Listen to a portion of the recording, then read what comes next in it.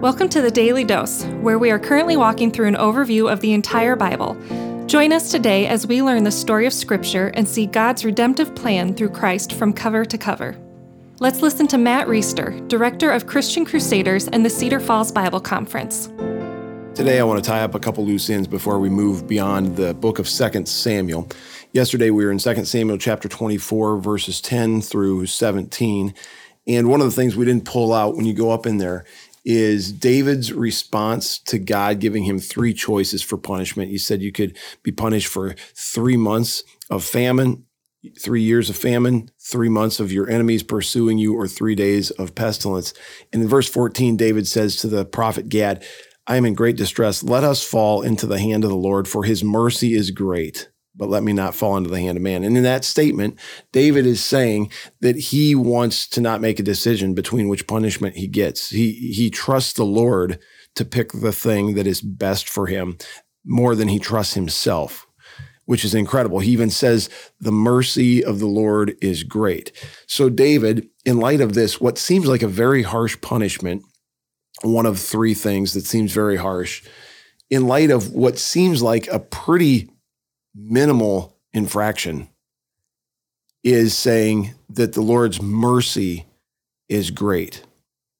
This is also after the son born to David and Bathsheba dies as a result of David's sin of adultery with Bathsheba and his killing of Uriah, Bathsheba's husband, which also seems like a pretty harsh punishment. In fact, it's a punishment that we talked about earlier in one of these devotions that seems like, why is this kid paying for the sins of his father?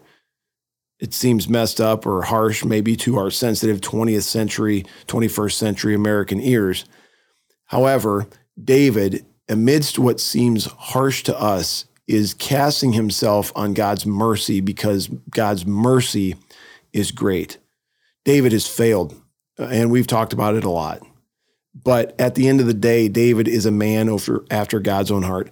David is a son of God. He's a child of God through faith in the one true God. He's part of the covenant. He's going to be in heaven. He's one of the great icons of Scripture that, for the most part, we should pattern ourselves after, his failures notwithstanding. David has a heart for God. He trusts God's mercy. Let's go down into verses 18 through 25 and finish this chapter out. Gad came to David and said to him, Go, raise up an altar to the Lord on the threshing floor of Araunah the Jebusite. So David went up at Gad's word as the Lord commanded. And when Araunah looked down, he saw the king's servants coming toward him, and Araunah went out to pay homage to the king with his face to the ground. And Araunah said, Why has my lord the king, come to his servant? David said, To buy the threshing floor from you in order to build an altar to the Lord, that the plague may be averted from the people. This is that 3-day plague of pestilence. And Araunah said to David, Let my lord the king take and offer up what seems good to him. Here are the oxen for the burnt offering, and the threshing sledges, and the yokes, and the oxen for the wood. All of this, O king, Araunah gives to the king. And Araunah said to the king, May the Lord your God accept you. But the king said to Araunah, No, I will buy it for you for a price. I will not offer burnt offerings to the Lord my God that cost me nothing. So David bought the threshing floor and the oxen for 50 shekels of silver.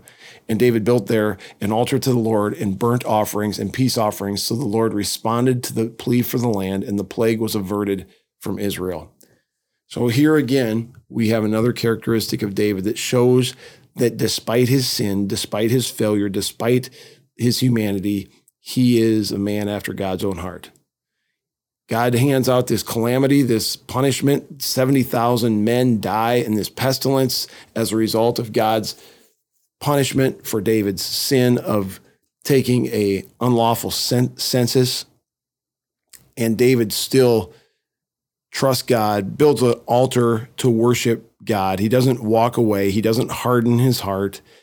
And this is a great lesson for you and I, because if you, like me, are a child of God, if you have faith and trust in Jesus Christ, Through faith, you are a member of God's covenant family. You are a covenant son or a covenant daughter of God. God treats his children different than he treats those who are not his children, those who don't have faith in Jesus Christ.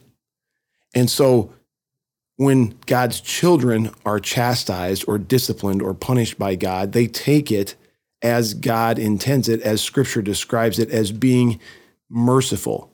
God disciplines those he loves. God chastises his children who he loves. God judges people who aren't his children. You don't want to be in that camp because judgment is a whole different thing and it's bad news. But discipline, chastisement, what he's doing here to David, what he's doing to the people of Israel, this is for their own good, so they will turn to him. And David recognizes it as such, and by doing that, displays himself, as we've heard over and over before, as a man after God's own heart. We want to be men and women after God's own heart. We want to embrace God's discipline in our lives, his chastisement, because it's for our good.